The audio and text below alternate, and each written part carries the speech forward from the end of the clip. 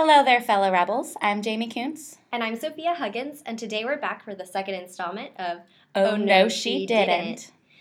Today we're taking another step in our journey through Irish history and literature and exploring how men and women use drama to nurture collaboration in Irish nationalist politics. And by drama, we mean the kind that takes place on a stage, not the kind that involves slapping people across the face. Though there may be some of that too. You never know. Anything can happen. Last time on Oh No She Didn't, we talked about Alice Milligan and Anna Johnston, the Shan von Vogt, and the Last Feast of the Fianna. Through very little pre-planning and a lot of organic good fortune, today's topic follows on the last episode's heels fairly well. We'll actually be seeing, or hearing, but whatever, let's not split hairs, some of our old favorites in this episode as well. Special appearances by Alice Milligan and Anna Johnston, Lady Gregory and Maud Gonne, and of course, the queen of our hearts, Constance Markievitz. Oh, I love her. And prepare yourselves also to meet the power couple to end all further #marriage roles, the Sheehy Skeffingtons. But first, let's talk about Inina Naharin. Try saying that 10 times fast. Better not. Seriously, we have so much trouble saying that. Today, our project is all about women's collaboration, and it doesn't get more collaborative than the Inina Naharin. That's the Daughters of Ireland for you non-Irish speaking folk, which includes us. Exactly. The Inina Naharin were an Irish nationalist organization for women that was founded in 1900. It was the first since the Ladies' Land League had been disbanded years before. And it pretty much got started because a lot of women, like Maud Gonne, who she was the president, she was really salty about the fact that women weren't really allowed in men's nationalist organizations. And as we saw with the Ladies' Land League, which we talked about them a little bit in our first podcast. Yeah, just a tad. Just a little, but they were way more radical than the Men's Land League, and it kind of scared people. The Inina Naharin really sort of followed that trend of being a little bit more radical than their male brethren. So I'm going to start talking about how they got started, and Sophia is going to help out, and I think you have a few jokes planned. Well, we're not going to talk about them being pre-planned, Jamie. Sorry. Yeah, the way that the Inina Naharin actually got started is kind of an awesome example of ladies, like, subverting expectations. It really, really is. So pretty much how they got started is they didn't just get together at first and plan, hey, we're going to make a women's nationalist organization. Though they did, that came later. What really started off with the Irish Patriotic Children's Treat. And that was pretty much this huge, like, festival almost for Irish children, and it was a really trying to get, like, the youth to be more involved in nationalism. But the funny story is how that whole thing got started out. See, in 1900, Queen Victoria came to visit Ireland, and she held a children's treat herself, which that's like a children's treat is just like a little kid's party, pretty much. She held it in Phoenix Park while she was visiting Ireland, and the only reason she really was visiting is because she wanted to increase Irish enlistment in the British Army during the Boer War. I wonder if I said that right. I should have looked it up beforehand. I've always said Boer. Boer? Okay. Yeah. What a boring war. Wah, wah, sorry. But the Irish nationalist women were really, really annoyed by this. And they were like, this is just British propaganda. We don't like you. Stop trying to, like, infest the minds of our children and make them think that what you're doing is okay when it's not. So in retaliation, they had the Irish Patriotic Children's Treat.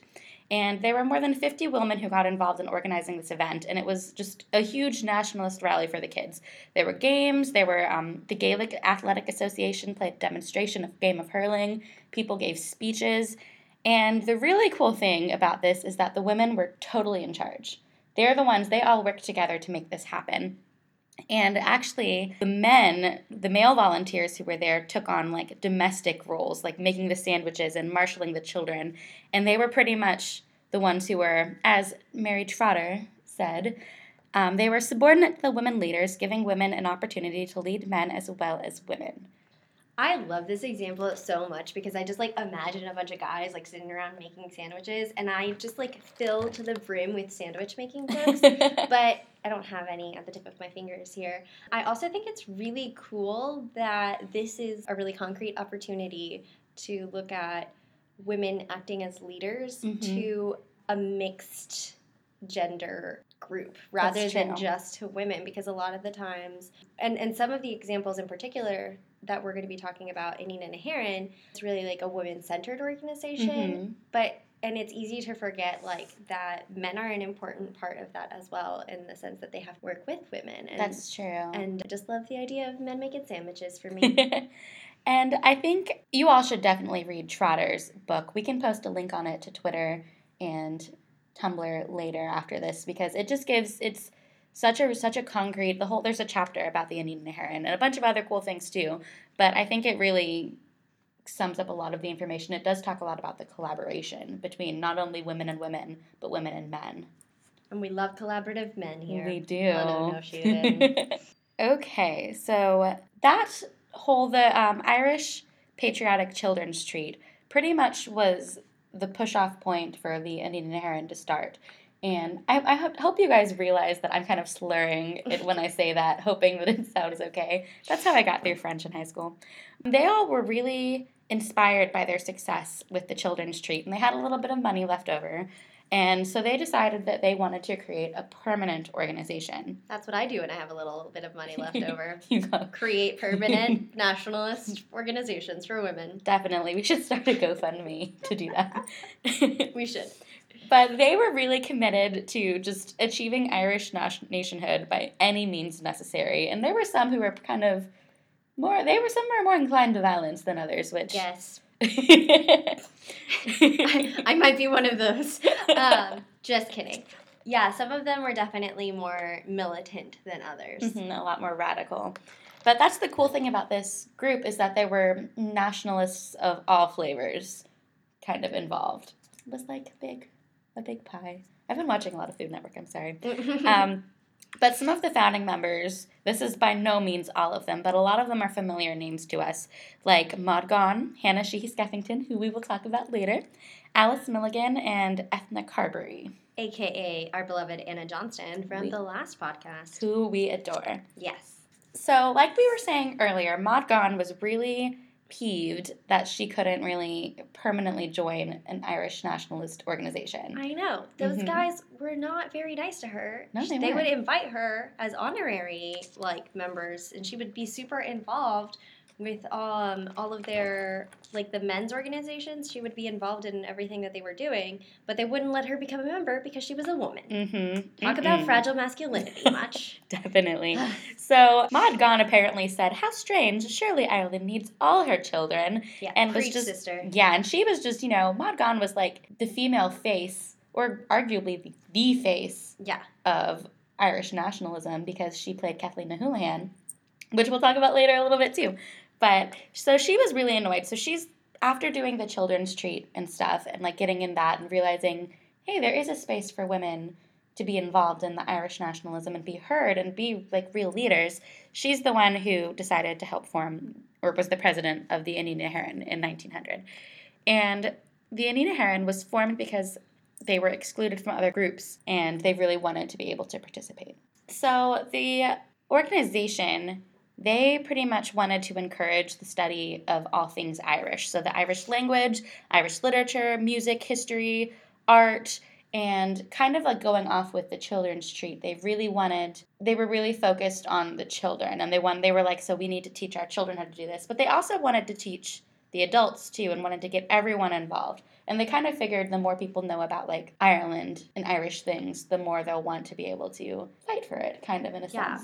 I think one of the things that, and correct me if I'm wrong, but didn't one of the things that they did along with Maud Gonne was the school lunches for children? I think they did, yeah. We'll get back to you after we check our sources on that one. But apparently they had this whole campaign to provide healthy school lunches for kids. And then another thing that they did a lot of that we love is put on plays. They were really involved with the Irish theater and the whole Irish drama movement. They really were, and they did not like British entertainment. There was a quote in their sort of mission statement where they said they wanted to just discourage the Irish from attending the vulgar English entertainments at theaters and music halls, which they said did much injury to the artistic taste and refinement of the Irish people. Which is so funny because we Americans don't often think of the British as vulgar, but apparently their Irish tastes were superior to the British. And you kind of have to think of how those British productions would have portrayed the Irish people at this time. That's very like, true. if it's anything, I haven't done a lot of research into this because I'm focused on the Irish theater, but if you think of it, if it's any way the same as their political cartoons, the Irish were basically drawn and written about as, like, caricatures. It was pretty bad. Yeah, it was really insulting. And the Irish, they didn't want to be seen like that. They wanted to show that they were refined and that they had their own culture, which was worthy of, being celebrated. So to do this, the Irish kind of wanted to fight back against this British portrayal of them, and they really produced plays that focused on Irish mythology and their native traditions. And, mythology was a huge deal, as we talked about last time. Mm-hmm. And so they started to do tableaux vivants. Are we going to talk about that later? Yeah. So like we said, Anita Herron taught classes to Irish men and women about language and history. And not just the children. They really wanted to help the adults, too. In Trotter's book, there's this hilarious quote, and I'm going to read it to you in full. But she says, other Anita Herron projects, however, were less traditional women's work. One of the most daring practices was their campaign on O'Connell Street against Irish enlistment in the British Army. English soldiers frequented a section of this main thoroughfare and the saloons on it, leading to frequent confrontations between nationalists and loyalists. Anita members distributed leaflets to Irish women on O'Connell Street, urging them not to consort with British soldiers. Carrying a tract by the Reverend Father Kavanagh, claiming that fighting in unjust wars, an example, on the English side of the Boer War, was equal to committing murder. Other women would follow soldiers into saloons, places that women would not go normally, to distribute these leaflets. These actions often led to shouting matches and fistfights between soldiers and male Irish nationalists coming to the women's aid. That's pretty great. Mm-hmm. Also, aid, because you guys can't see what I'm seeing, it's in quotation marks. Yep, scare quotes. This is a great example of how Anita Herron kind of didn't just do things that Irish women during this time would have been expected to do. I mean, one of the reasons they started out with something like the Patriotic Children's Treat is because women were that was an okay gender normative way for women to participate. But here you see them dealing with military issues and fighting against, what is it called? I don't know. I just realized that I might have enlistment. Enlistment. Yeah. They were fighting against enlistment and being involved in probably some aspects of nationalism that didn't fit the traditional gender roles, and kind of how effective they were, and mm-hmm. how uncomfortable this made them. Mm-hmm. Also, I just realized I may have accidentally missed writing a whole sentence in this, but I'm pretty sure this tract by the Reverend Father Kavanagh was illegal to have. I'm not sure. I'm pretty sure that it was a dangerous piece of propaganda to have. The British Army didn't want them to use it. So these women were carrying around this banned tract and were yo, we're going to go straight into these saloons and hand these out. Yeah, talk about dangerous women. I like them. Me too. Oh, and Anita and Herron, we can talk about how involved they were with the theater, going back to that, all day long. Mm-hmm. They put on plays by people like Alice Milligan, who wrote The Last Feast of the Fianna. Yes. You guys remember her. She's amazing. You should go reread it if you didn't get the chance to. Yeah, and then there's this really famous play called Kathleen the Houlihan, written by Lady Gregory, the Irish playwright of our hearts, and W.B. Yeats. But mostly by Lady Gregory. Yes, mostly by Lady Gregory. And it's this really, really important Irish nationalist play, and we hear a lot about how important it was, and we hear a lot about how influential it was to Irish nationalism, but we don't hear about Anita Herron a lot. We hear about Yeats, we hear about Lady Gregory, less than we hear about Yeats. We hear about Maud Gonne and how important she was as the starring role, and how she became that was a really symbolic thing for her to do. But one thing that we don't hear a lot about is how involved Anita Herron was in the production of this play, mm-hmm. and how, Maud Gonne was the president, for crying out loud, of Anita Herron, and so, her acting in this play was part of her role in a political organization. It wasn't just, some favor she did for the guy who was, perpetually in love with her. Oh, gosh. We should make a whole podcast on that. Right. Okay, so let's lay the scene of this really important event in Irish history for you. At least Irish history in the nationalist theater kind of sense. So on April 2nd, 1902, which it's coming, the anniversary of that's coming up pretty soon. We should have a little... That's like, Saturday. Yeah, we should have a little read Kathleen Houlihan again to celebrate. That sounds like a plan. But, okay, so on April 2nd, 1902, multiple nationalist organizations, which were actually led by Leonina Herron, performed plays by Yeats and this other author or writer named George Russell, who was kind of known as A.E. also. That was like his pen name. I'm not sure if I'm saying that wrong because it's kind of like squished together. I don't know. Maybe it's like some Irish pronunciation. I don't know. We can sidebar with our wise mentor after this. They put on these two plays called Kathleen Houlihan and Deirdre. And I won't get into how much I love the Deirdre myth later, but Eva Gore Booth wrote a version of that, and Eva Gore Booth is amazing, and we're going to talk about her, I think, in our next podcast. Yes, we are. So you have something to look forward to. So it was pretty much this whole event was this huge collaborative venture, not just between Leonina Herron and Yeats and the authors, but between like a bunch of different organizations, which makes it really fascinating for us to talk about. So there were actors from Anita Herron and the Celtic Literary Society and W.G. Fay, who he was the director. He's a big deal in Irish theater. And he had this comedy combination. And so they all mixed together in this event to become the Irish National Dramatic Company, which eventually this was the pushing off point for the Abbey Theatre, Irish Nationalist Theatre. And so I'm going to read this quote out loud and then, because I think it sums it up really well. It's also from Trotter, who we used so much for this chapter. Again, I'm just really going to plug her book because it's amazing. You should all read it. You should probably tell them the name of the book. I will. We can say that at the end so it's fresh in people's minds. Perfect. Mm-hmm. So the collaborative venture transgressed several boundaries within the nationalist movement, as Catholics and the Anglo-Irish from all classes participated, and the women involved played important roles in the production and performance. So pretty much the Leonina Herron, they were acting in it, they were selling tickets, they were advertising, they were working backstage.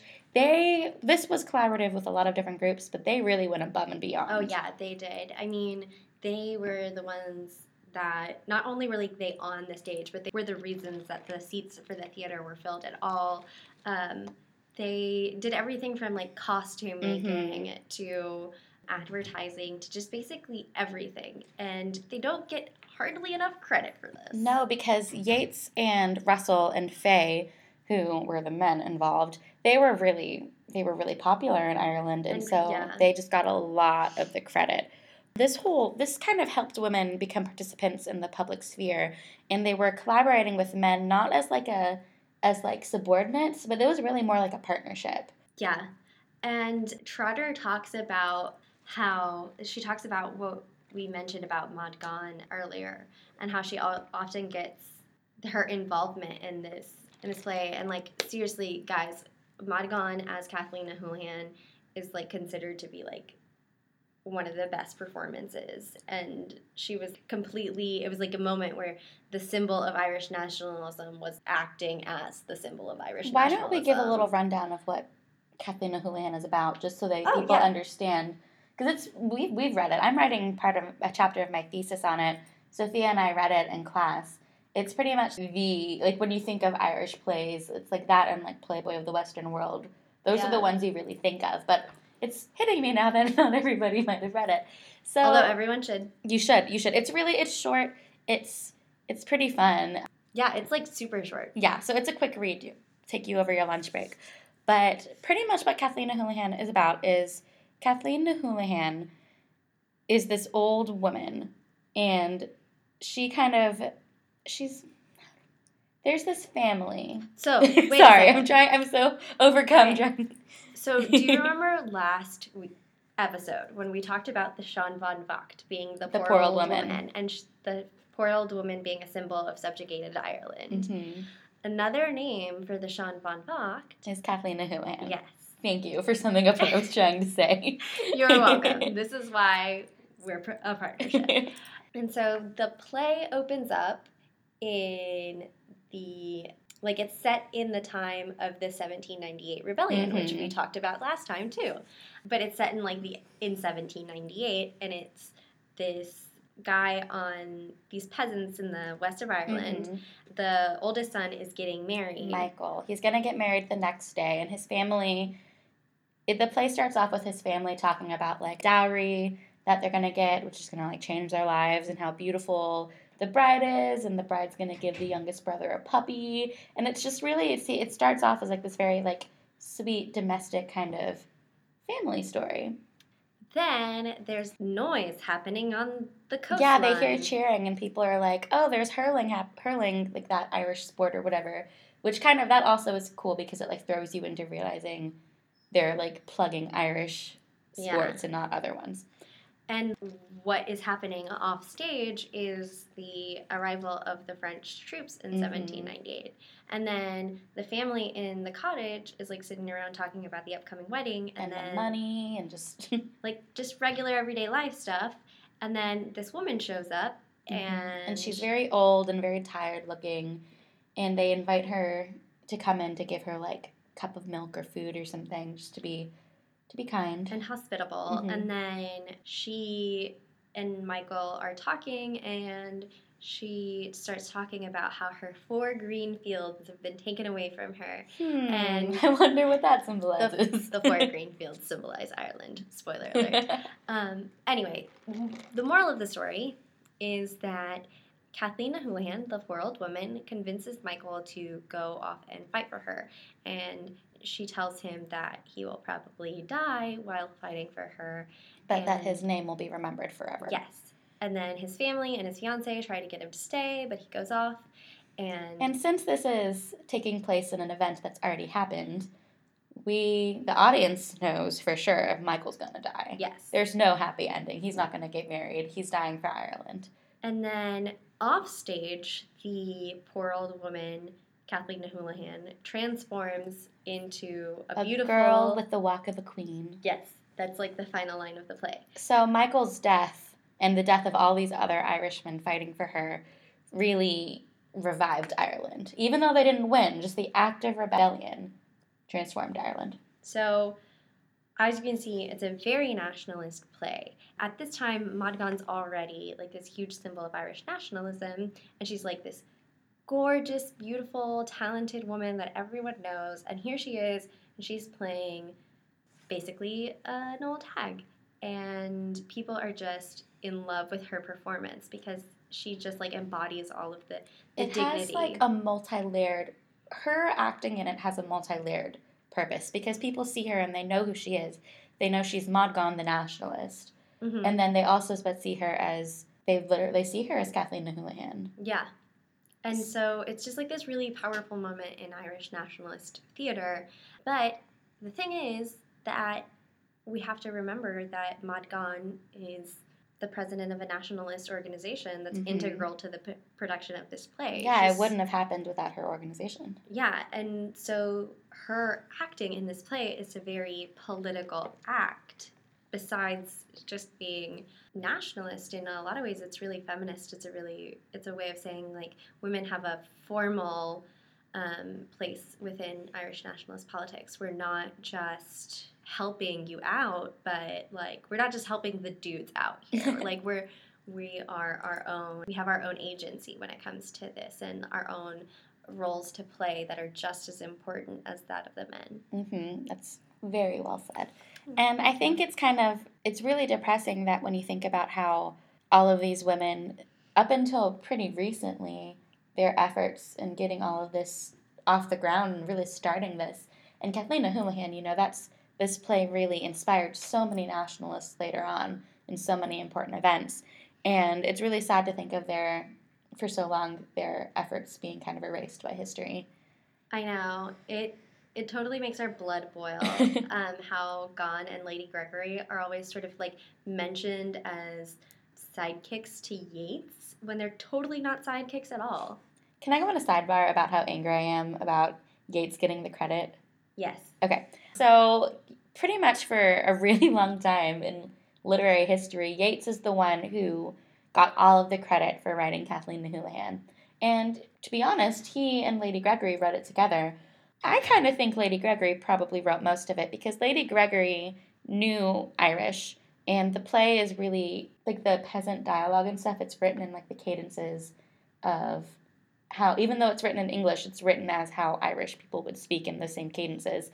And Yeats, I think, had the idea, and he wrote, like, the little songs at the end or whatever, and they probably collaborated and talked about it. But Lady Gregory, until recently, didn't get any credit for it. Yeah, and that just makes us very angry. It does. It does. Don't get us wrong, we like Yeats just fine, but come on, dude, have some chill. You know who had a lot of chill? Who? Francis Sheehy Skeffington. He's amazing. More importantly, he and Hannah, his wife, were amazing together. Talk about collaboration, am I right? So this is the part of this episode that I am going to get a little bit gushy about because we're going to be talking about Francis and Hannah Sheehy Skeffington, and they were this Irish feminist / nationalist / suffragist couple, and they are like the greatest. They're huge supporters of women's suffrage and total suffrage warriors. I would like to be a suffrage warrior when I grow up. Me too. I'm going to write that on all of my applications. Hannah and Francis met while Hannah was pursuing her university degree, which in and of itself is pretty badass because not a lot of women went to university at this point in time. And Francis sounds like a total charmer from the beginning. He was a ginger with a beard. We love gingers with beards. And he apparently wore a Votes for Women button on his lapel at all times. Oh, I love him. All the time.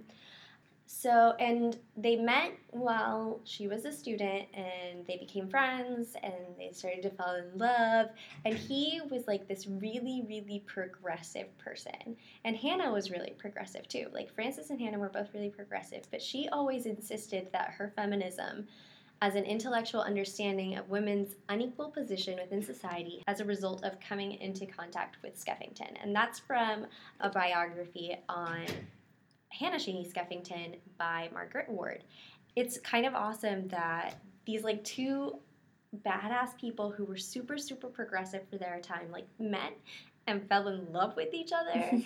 And I can't, guys. We'll get there, Sophia. I know. So when they married and they hyphenated their last names because she was Hannah Sheehy and he was Francis Skeffington, and when they got married, they hyphenated their last names, and they both took on the new hyphenated name so that it was like completely equal between the two of them, because she was really worried before they got married that even though he was very progressive, like even arguably more progressive than her, she said she didn't want her role as a wife to sort of like take over her whole life, and so that they like did this whole hyphenated name thing. And actually, in this biography, which is super interesting, it talks a lot about how she was really in love with him, but she didn't know how she felt about getting married because she didn't want to be forced into these gender role situations by society, and how she like worked through her anxiety by like she wrote this like award-winning short story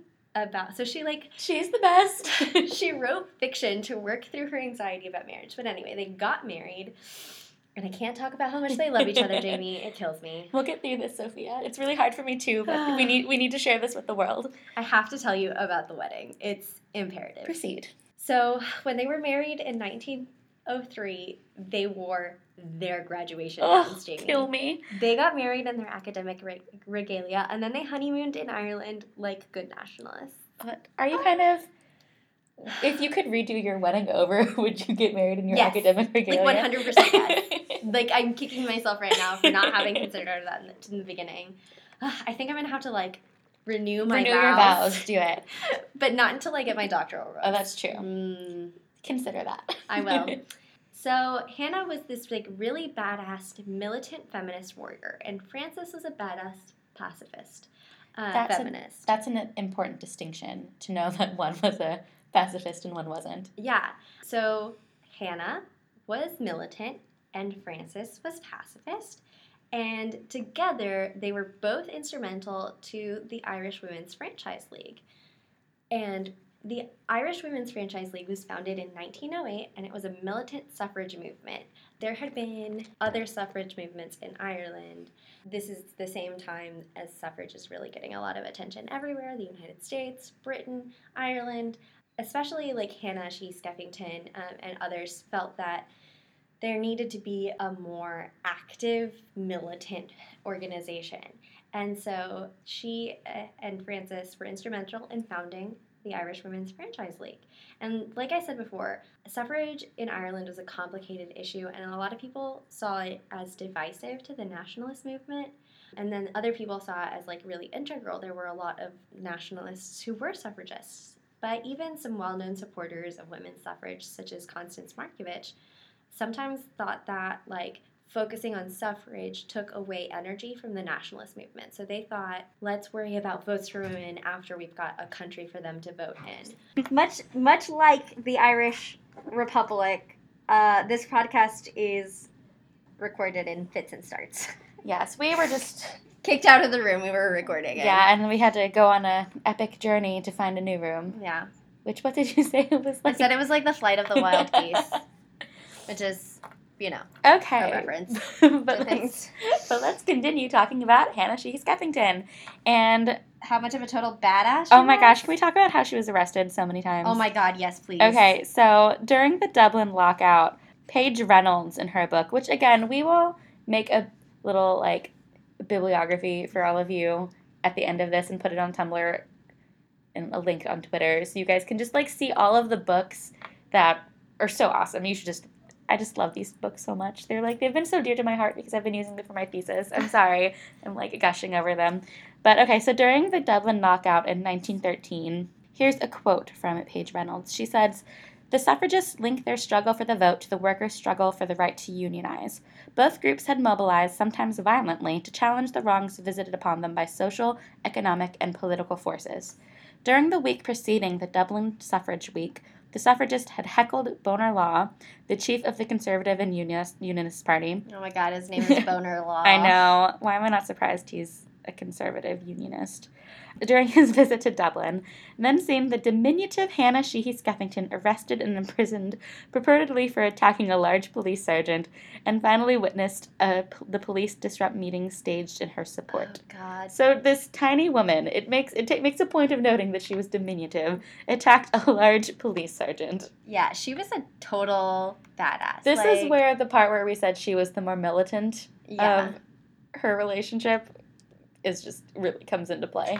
Yeah, because, like, Frances was a pacifist, and she was more militant, and she was, like, not militaristic, like, the way that Constance Markievitz was, like, walking around with guns all the time, but Hannah Sheehy Skeffington smashed some windows in her day, and it was really cool how supportive Frances was of her, even though he was more, like, peaceful, but they really shared their beliefs, and they worked together to like express them and to work towards suffrage and towards nationalism, but they were also true to themselves as individuals. And it's so romantic how they could be true to themselves like that. I'm dying now. We should all strive to have romantic relationships like the Sheehy Skeffington. So male listeners, take note. Have Frances Sheehy Skeffington be your romantic role model / just role model in general because he's amazing. Okay, it says that Hannah Sheehy Skeffington was arrested and imprisoned in Mountjoy, and she kind of like would write about being in jail and stuff, and like placed a really domestic spin on it, and used like these domestic metaphors, allowing her to like kind of like depict her militancy as a means of housekeeping, which is what Reynolds said, which I think is really interesting because it takes this really like almost masculine thing and feminizes it and makes it accessible for women. Yeah. Which is really fun. And then Frances was just so proud of her all the time. I need to take a moment right now and read you a letter that he wrote to her. Oh gosh, please do. While she was so in romantic. Mountjoy. It's too beautiful and perfect, and I have to share it with you guys. Okay, so he writes... Wait, where is it? Let me find it, guys. You have so many Post-it notes marking places in that book. It's so beautiful. Oh, okay.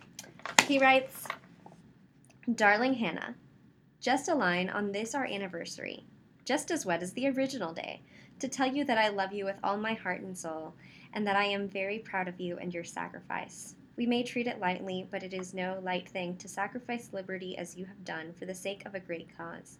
I miss you, dearie, and I'll value you more, I think, when you come back to me than I have done. I've been very peevish and cross with you often, dearest, and I'm sorry. I didn't mean to. Oh. Is that not the most beautiful letter? People need to write more love letters. People do need to write more love letters. Not love Facebook messages, not love tweets, not love Snapchats. Love letters like this. I love that he's like, I didn't appreciate you as much as I could have, and I got mad at you sometimes, and I'm sorry, and it's just like, A real man apologizes. It's too perfect. Gosh, he's the perfect man. He really is. We can talk about him all day long, but we need to focus. So let's talk about the theater. And flowers. Woo! Okay, so earlier we kind of teased this. Let's talk about what a tableau vivant is, because as we were saying earlier, the Anina Heron used theater a lot to sort of promote their nationalist ideals and like promote the Irish culture. And something they were really known for was their tableau vivants. And for those of you that don't know, tableau vivant is like a sort of theatrical performance, and it's basically like a living picture. So what people do is the actors don't speak. They just stand kind of in the background and just move, and like it's almost like it's very theatrical, kind of dancey. Mm-hmm. I don't know. I've seen different kinds, but they're more modern, so it's a little modern theater is kind of weird. Not gonna lie. It was kind of their performances were like performances of Irish nationalist womanhood. So a lot of their the tableau vivants the Anina Heron performed were about like mythological, really powerful women. By 1901, the women began performing these on Irish themes, and they enlisted the help of like writers like Alice Milligan, who she did tableau vivant. She wrote them on like things like the Children of Lear and the Fairy Changeling, and I think like there were like up to like 100 people who took part in these performances, and like including the choir that provided the background, the musical background to the images and stuff. And they had W.G. Fay, the really famous Irish actor and stuff. He was their stage manager, and it's really cool because the tableau vivants like portrayed women in much more active roles. They weren't just like in the background or anything. They were like the stars and like had agency, and they were really warmly received by all of the Irish nationalist community. Yeah, and these like tableau vivants were these really ornate, beautiful performances. Like everything from the music to the costuming to just all of it was really evocative and created these really vivid pictures. And in the spring of 1914, the Irish Women's Franchise League, that's the organization that Hannah and Frances were a part of, they had a 2-day cultural festival called the Daffodil Fete. And it was meant to show the talents of Irish feminists, and it sounds like one hell of a good time. Apparently, there was feminist fortune telling. I want my feminist fortune told. Me too. And of course, this being Ireland, the Daffodil Fete included lots of theater. The tableau vivants at the Daffodil Fete are pretty legendary, and most importantly, for the purposes of Oh No She Didn't, they were put on by none other than Anina Heron. Excellent. And one of the most famous tableau vivants starred our main lady, Constance Markievitz, as Joan of Arc. So talk about some lady warrior, militant, feminist nationalism. And an important thing to remember is that Anina Heron and the Irish Women's Franchise League weren't exactly established for the same purposes. The Irish Women's Franchise League advocated suffrage for Irish women primarily, while Anina Heron focused on nationalism. And like we talked about earlier, some people saw these two things as sort of draining on each other. And like Constance Markievitz, whom we love so much, and she was a suffragist. Like she believed in women having the vote, but she was one of those people who thought that you should focus first on nationalism. And sometimes she had some not so nice things to say about the Irish Women's Franchise League. But in the Daffodil Fete, it's a really good example of two political organizations for women that sometimes had different goals, but they worked together for feminism. And not just women, but men and women. Yes, exactly. We love to focus on the ladies here at Oh No She Didn't, but an important lesson to be learned from the Daffodil Fete is that men can be feminist collaborators too. It's so true. And for the Daffodil Fete, our leading man and husband goal, Francis Sheehy Skeffington, actually wrote a one-act play that focused on a trans-movement alliance between feminism and republicanism, which Dr. Steele talked about in her book. which will be on our little bibliography later. We haven't managed to get our hands on She Skeffington's play The Prodigal Daughter, but fear not, when we do. And it's only a matter of some library sleuthing in the periodicals. Indeed. And when we do, we might consider sharing this gem with you through a mini-episode of Oh No She Didn't. We do love us some dramatic readings. So The Daffodil Fate is an amazing example of people coming together across gender divisions and political divisions to do something cool and meaningful with art. With art that makes a difference. As feminist art is wont to do. Okay. So we've talked about a lot of different things. We've talked about Anita and Heron. We've talked about the most beautiful couple of all time, the She Skeffingtons. We've talked about the Daffodil Fate. We've talked about Tableau Vivant. And we've sort of been dancing around the real topic of today, which is collaboration. And this is where we're going to kind of do our main thing. And we're just going to talk to each other about all the different ways that these organizations and these people are working together, sometimes across divisions that would really cause other people to sort of break down and not be able to get something done, but they were really able to do some impactful, important stuff. What I think has stuck out to me a lot as we've been going through and kind of like merging our different research topics and talking it through is that all of these organizations and like even the She Skeffingtons as a couple, none of them really had like a cohesive none of them, I mean, they were all cohesive, but they didn't have the same exact political beliefs. They were all nationalists. In the Anita Heron, all of them kind of like some were more militant, some were a little more conservative, and then they ended up working with other nationalist groups who probably had some political differences with them to really do something positive and make this big change. And it's really cool. It's cool to see how these people who might have had some infighting, just like when they had a goal and were able to put their differences aside and work together. Yeah, and I was just thinking, it's almost not so much that they had to put their differences aside. It's almost that they like each were able to hold on to what they believed, and like no one had to put anything really aside. They could just focus more on what they had in common. Which is nationalism. Yeah. And I've actually been thinking, especially like when it comes to the Daffodil Fate, it kind of makes me think of how in the last Feast of the Fianna, Grania and Neve are like, they have very different goals. And they don't give up their individuality, but in the end, they both get what they want. They both get what they want, and they do sort of work together. And so it makes me think of like the Anita and Heron and the Irish Women's Franchise League coming together in the Daffodil Fate. And Anita and Heron are a nationalist organization, and the Irish Women's Franchise League is a suffrage organization that included some unionists. And yet they were able to like create this event that celebrated both of these things and that they both got something out of. And even though sometimes these two organizations didn't see eye to eye, they're like Grania and Neve. They like could both kind of get what they want. The Prodigal Daughter is really cool in how it brings together, you know, we haven't read it, so I don't know how really cool it is, but I'm sure it's really from cool.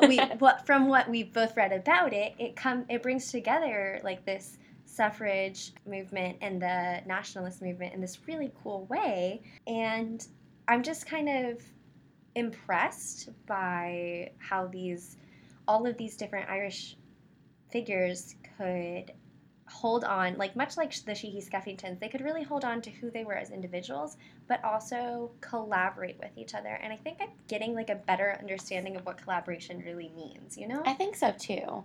And also it's interesting to note, because before at the beginning when we were working on this project, we talked about like collaboration and competition.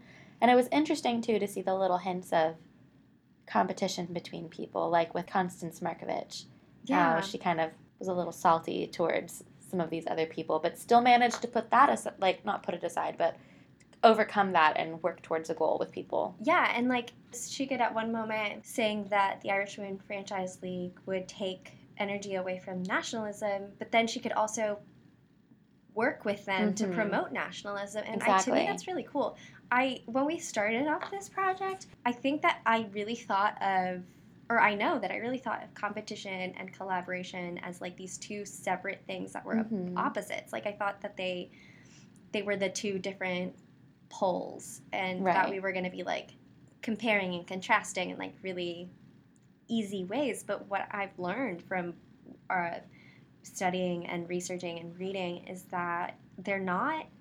They polls. overlap a lot more than I would have expected. I'm not entirely sure anymore if you can have collaboration without some level of competition. Exactly. Or if you can compete with someone without, in a way, both of you sort of, like, if maybe competition also needs collaboration. A little bit. And in a sense, you could even think, I'm about to get, like, do a sports reference or whatever, but I know a lot of people, like, have to compete for, like, the main spot. Even in anything, even in, like, music to get first chair or something, but in the end, it just makes them both better, yeah, because they have something to, like, work against.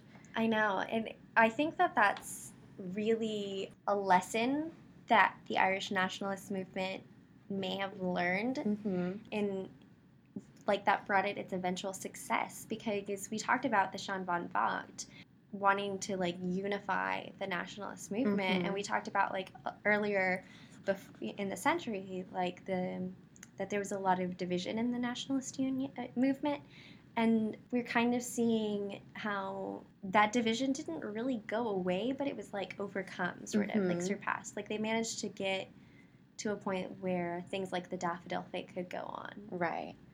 I keep thinking of Lady Gregory and Maud Gonne during the production of Kathleen Houlihan, because by all rights, I don't think they got along very well, because Lady Gregory and Maud Gonne both wanted Yeats to do different things and, like, wanted him to focus on his art in different ways, I'm pretty sure.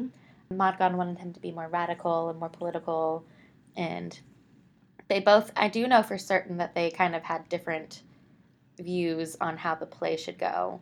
Like, at the end of the play, there's this scene Maud Gonne asked to change, and she asked Yeats, not Lady Gregory, and Yeats was like, oh, of course, darling, whatever you want. And Lady Gregory apparently was not happy with the change.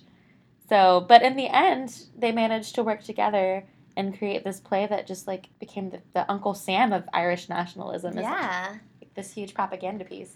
And, like, you know, learning about Hannah Sheehy Skeffington and how she sometimes disagreed with people who she really closely worked with, like Constance Markievitz, and then also reading about, you know, her relationships with Maud Gonne and how they were really good friends, but they didn't always see eye to eye on everything. And I'm getting a lot of respect for these figures in Irish nationalism who, and basically everywhere, like, who can work with people, with people who don't believe everything that they believe, or who believe even diametrically opposed things, and who can work with these and, like, use that, I don't even know what the word for it is, maybe tension, use that tension between their different viewpoints to actually fuel them to something greater. That's really true. That was a good way to put it. Thanks. I guess I try to be articulate. Their hatred of England was the more important than their little infighting. Yeah. I know. I watched Michael Collins over the weekend. Have you seen it yet? I started watching it with my sister, and she started crying like 10 minutes in and was like, I can't do it. So I'm finishing it it's really sad. By myself. I finished it last night, and one of the things that really got me was, I don't even know where I was going with this, other than, I don't really know. Other than, like, Eamon de Valera was, like, not my favorite. It's really sad to think how the Irish fought so hard against the British for freedom.